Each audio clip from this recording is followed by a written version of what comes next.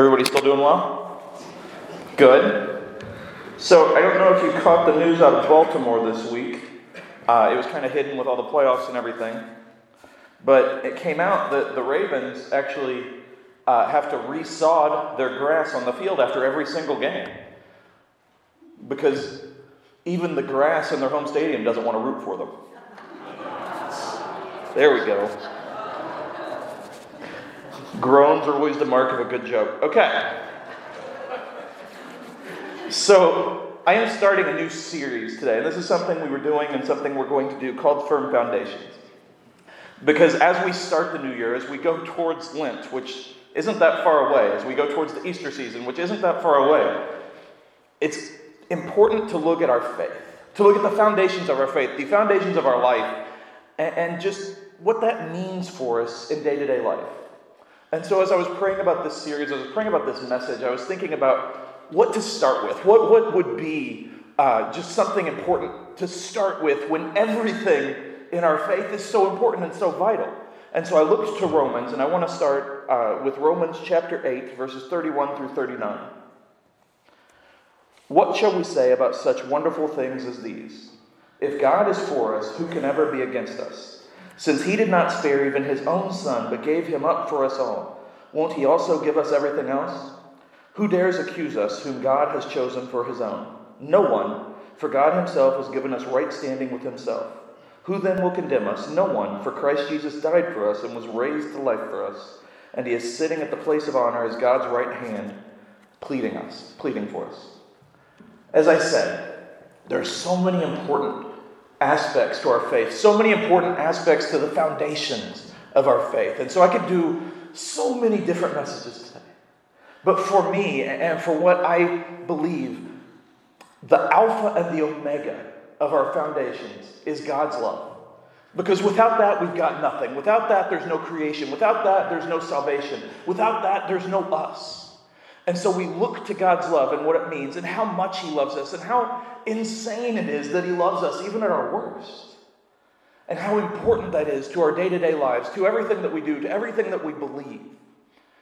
Now often, and I'm sure everybody kind of agrees with this, often it feels like everybody's against us. It feels like everything in the world is kind of set up on one side and then we're on the other. And it feels very lonely sometimes. I know that sometimes as we walk through the world, as we walk through life, it can feel like, you're just doing it alone and nobody else is there. And it's like, why? And it can be so hard. And with that, our human hearts, they can tend to go towards extremes. On the one hand, maybe we go towards legalism, which is just the law, and nothing else. No grace, no hope, no nothing. But on the other end, it can go towards, nothing matters, I'm not going to try. No belief whatsoever. And then often we kind of settle with this minimum line. And I spoke about this last week when I talked about Cain and Abel, because if you know the story of Cain and Abel, Cain had the appearance that mattered. He went out there, and we know the story of the sacrifices, and so I'm not going to recap everything, but he had this grain. And I don't know if you have noticed this, but if you're putting a bunch of sacrificed meat like Abel did, this isn't like Outback Steakhouse meat. This is like bloody meat. And so it's not looking very cool. And then so Cain's sacrifice looked really good because it's grain and flowers and whatever else. But God saw the heart. And see, Cain was just showing the surface level. And sometimes we get stuck there because of fear. Or because of confusion. Or because of hurt. Even because of anger. It's like, if nobody else is going to try, why should I? If everybody else hates me, why should I try? What is the point of all of this? And we can forget sometimes about how great God's love is, how overwhelming God's love is. In the scripture that I just read, Paul uses the words, if God is for us. And you may be like, well, why doesn't it say just God is for everybody?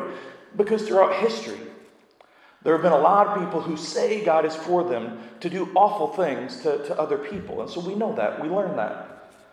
And in fact, Paul knew that intimately. Because before his conversion, he was one of those people.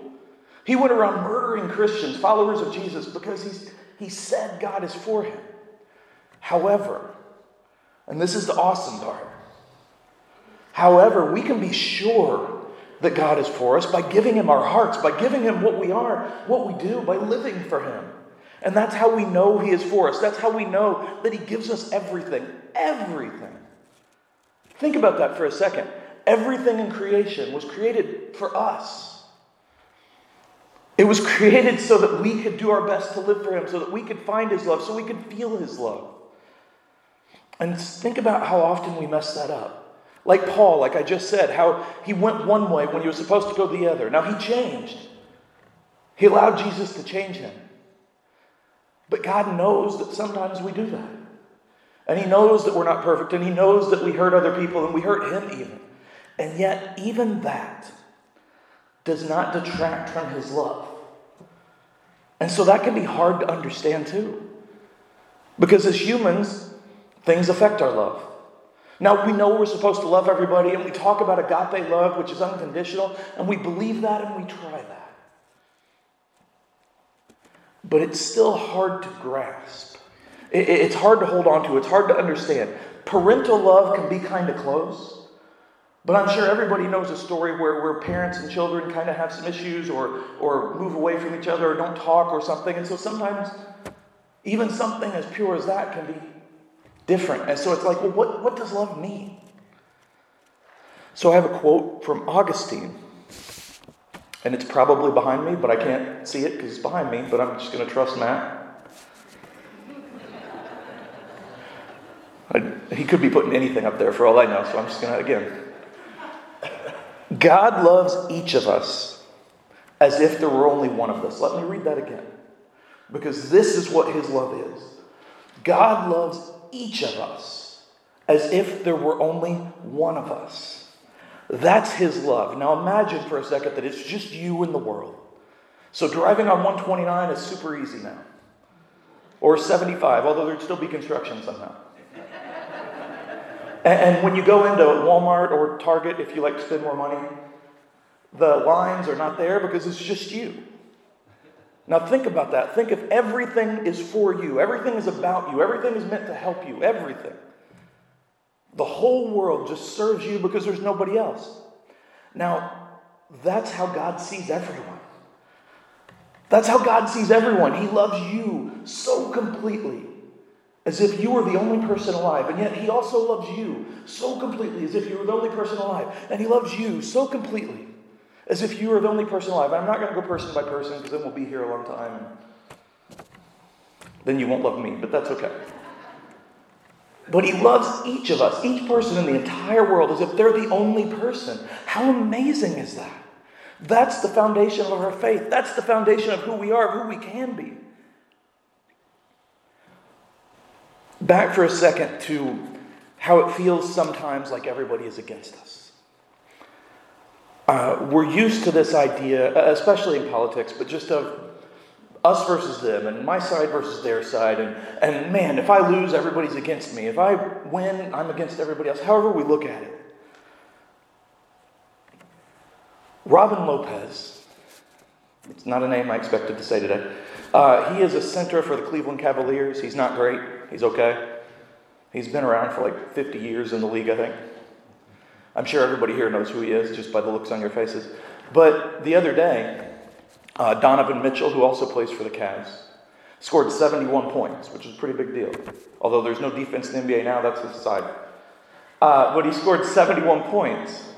And Lopez had this quote afterwards, and I've seen quotes like it before, but I really loved it. He's like, hey, tonight Mitchell and I made history. We combined for 72 points. You see, when we think about this feeling that everybody is against us, God is above everything. God is infinite. God is perfect. Nothing can stand against God. And so when we add ourselves to that, there's the 72 points. You see, God on his own defeats everything because he's perfect, because he's all powerful, he's all knowing, he's all everywhere, he's all loving. And so when we know that we are with him, when we give him our lives, when we accept his love, when we accept his forgiveness, when we accept his salvation, we get to join that unbreakable majority. And it may feel like everybody is against us, but we know that we're on the side that won. Spoiler alert, if you read through the Bible, God wins. In fact, I challenge you to read through the Bible by next week and then bring me a report about what you get. Good. I'm excited for the one person that takes that seriously and maybe brings me a paper. I think it'll be Zach, but we'll see. Brings me a paper. But it's so amazing that we get to be with Him. We get to live our lives knowing that nothing can stand against us, no matter how it feels. Because His love covers us. His power covers us. His everything covers us. Going to the next part of the scripture. This is verse 35. Can anything ever separate us from Christ's love? Does it mean that He no longer loves us if we have trouble or calamity, or are persecuted or hungry, or destitute, or in danger, or threatened with death? As the scriptures say, for your sake we are killed every day. We are being slaughtered like sheep. No, despite all these things, overwhelming victory is ours through Christ who loved us. This is where I struggle sometimes. Not the fact that Christ's love will never go away from us. I believe that, and I try to live that. But this feeling that I deserve to be loved, this feeling of worthiness, like that can be hard because our world, our life is very much, what have you done for me lately? And it's no secret to anybody that knows me, like I can be harder on myself than anyone else could ever be hard on anybody. And I think sometimes we do that because we see where we mess up. We know what we've done wrong. We know what we face, and it can be so easy to fall into that trap. Because things can be hard, and persecution can hurt. Losing friends because of your faith or because you won't do what they want to do. Facing temptation. Dealing with pain, dealing with the hurt that comes from that.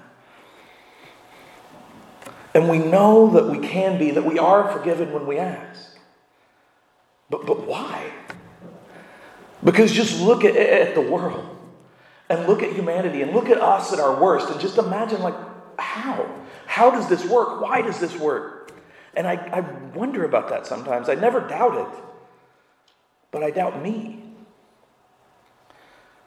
And we know God's love will never leave us. We believe that. That's foundational. But how can that be true? How can He love every single person, the worst of us, the same? And sometimes that worry, sometimes those thoughts, they lead to a checklist faith. A long time ago in a different church, I had a pastor, and I was just starting out, and he basically kept a checklist for each of the staff members. And each week he would have us come into his office, and he would go over the checklist of the things we had done wrong. And so, you started to live by that checklist and make sure you were doing what he expected, and that really affects why you're doing the things you do. And sometimes in our faith we do that too because of the way the world is, because of our hurts, because of our pain. And so we find this list, and maybe it's the Ten Commandments, maybe it's something else. And it's like, this is what I need to do, and so I'm going to do this. And our heart isn't in it. We're just doing this stuff by the list. And we start to think, if I'm just good enough, if I just appear good enough, if I just do enough, if I look the part. And sometimes we're driven to that, or we feel driven to that by the way we're treated by others. But I have another quote, and this is from someone I use a lot, C.S. Lewis. He and I are pals. Were, I guess. The Christian does not think God will love us because we are good, but that God will make us good because He loves us. This is a powerful quote, and a powerful idea, and a foundational idea, because it's God's grace and God's love that helps us to do better. On our own, we cannot do it. You see, the amazing thing, one of the many amazing things about the salvation story, is that Jesus died for a humanity before they chose Him. In fact, there were people actively choosing against Him while He died. His followers were running and lying.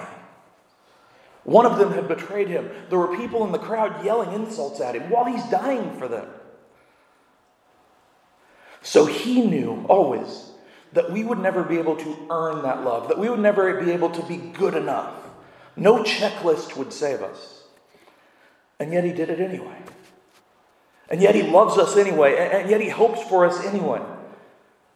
Because on our own, we can't be good. I didn't mean to do the Nixon thing, but it is what it is. Thanks. On our own, we can't be good. But with him, with his love, we can be lifted up. You see, on our own, we're basically TCU. But with him, we can be Georgia. Taking out the SEC part of it. Because we have overwhelming victory. And that looks so different for Christians, for our life, for his love. And it's that assurance of his love, of his help, of his peace. A little earlier in the scripture, Paul talked about us being uncondemnable. And that's not because we deserve to be, because we don't. Because we mess up a lot. But that uncondemnable feeling, that truth, is because he is the highest court. He is it. And so if he's forgiven us, boom, that's it. Now, that does not mean that there are no consequences, and it does not mean that we shouldn't try. In fact, in many ways, it means the opposite. Knowing that we can't be condemned means that the consequences are that much greater to our witness, to our example, to how we show other people who he is and what that means. Knowing that we can't be condemned by anyone else means that we should try harder to show people why this is the way to live. To show people what it means to be a Christian, what it means to accept his love, what it means to do better because he lifts us up. Going to the next verse. And I am convinced that nothing can ever separate us from God's love. Neither death nor life, neither angels nor demons, neither our fears for today nor our worries about tomorrow. Not even the powers of hell can separate us from God's love. No power in the sky above or in the earth below. Indeed, nothing in all creation will ever be able to separate us from the love of God that is revealed in Christ Jesus, our Lord. Nothing can separate us from his love. Nothing. We can turn away from it with our choices. But even then, his love still calls out to us. He still loves us, even then. Because nothing can separate us from that love. That is such a vital part of our faith. Now here's the thing, though. This is what they call the hook. It's not just about us. It's not just about the people in this room, the people in this church. It's not just about the people that have chosen him. The assurance of his love, the confidence, the courage that comes with his guidance, that is important to everyone. Everyone. So we have to show that to everyone. Paul referred to us in the scripture as more than conquerors. And so we look at it differently than a conqueror would look at it. And he lived in the days of Rome, where conquering was the thing they were doing. And everybody was speaking Latin, which maybe we should have stuck with. That was just for Amy. But a conqueror believes that power is greater than everything. And Rome was a huge empire, one of the biggest ever. You could argue that it was the biggest ever. And they believed in power. However, we overcome with a greater power, with the power of Jesus, the power of his salvation, the power of his peace, the power of his love, the power of his hope. A conqueror, they have the motive of victory, of just winning by all means, by any means necessary. But we overcome with a greater motive. The peace of Jesus, showing people what salvation means, how they can live it. We overcome with a greater victory, which is heaven, and the life lived with a joy knowing that he is with us. That once we choose him, once we accept him, once we live for him, we never lose that. We keep going forward with him every day. And we go beyond conqueror because we overcome with a greater love. This love that each person is important, vital. Each person is loved. The salvation of Jesus, the fact that he died on the cross for everyone, the fact that he loves everyone. Life isn't easy. And if I could say, if you accept him, and you go out there and you show love to everybody, and you show Jesus to everybody, your life's going to be amazing. Suddenly there'll be an IRS refund that you didn't expect that's like $1 million. And suddenly people will move out of your way and actually get in the right lane on the highway. And suddenly the Bengals will win the Super Bowl. And suddenly everyone will treat you with respect and everyone will be honest. If I could say that, church would be packed every day. Not just on Sundays. I can't say that. But I can say this. We are meant for more than an easy life. We are meant for more than what we expect. We are capable of more than just the way of the world. And nothing can separate us from the love of Christ that goes with us, that helps us, that allows us to face everything. And nothing can separate us from that mission. And so I have a final quote, and this is from someone who lived out that mission every day. And I've used him a lot, and there are people, no one in here, obviously, but there are people that would kind of laugh using Mr. Rogers and C.S. Lewis in the same message. But I've said this before, and I'll probably say it again. He saw a need in the world. And he was a Christian. And he went out there and went beyond his comfort zone and spoke love and truth and faith to kids every single day for decades. And he was a pastor and a missionary. In different ways, in the way of setting an example. And so that's why I use him. And he said, everyone longs to be loved. And the greatest thing we can do is let people know that they are loved and capable of loving. Everyone, whether they admit it or not, longs for the love of God. There are people who convince themselves that they don't want it, that they don't believe in it. There are people who fill their lives with other kinds of things that are supposed to be momentary distractions or short-term happiness. But at the heart, everyone longs for that love. Everyone needs that love.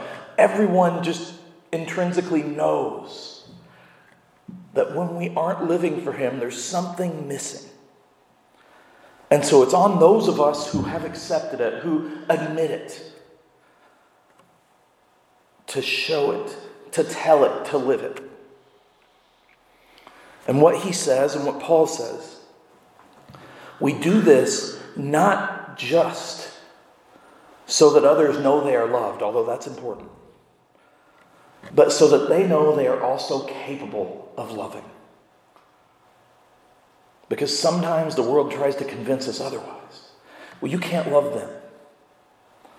They don't love you, so you shouldn't love them. Or they're against you, so you can't love them. Or you're just not capable of forgiving.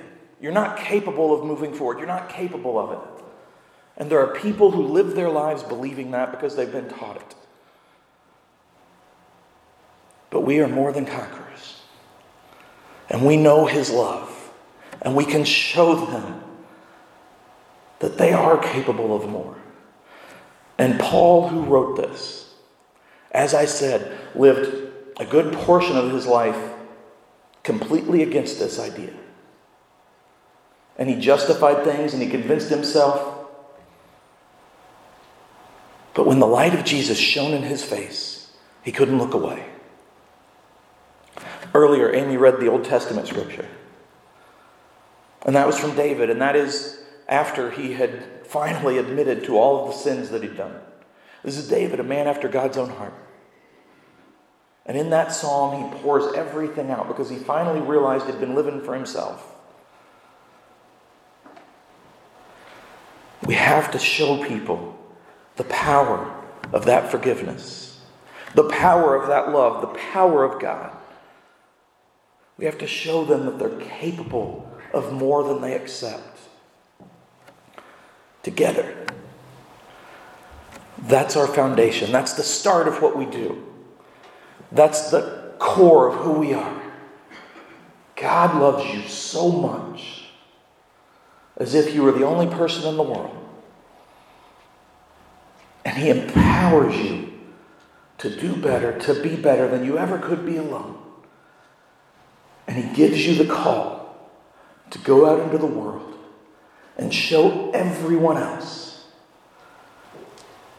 that we are meant for more, that we can do more because of him. That's all I got.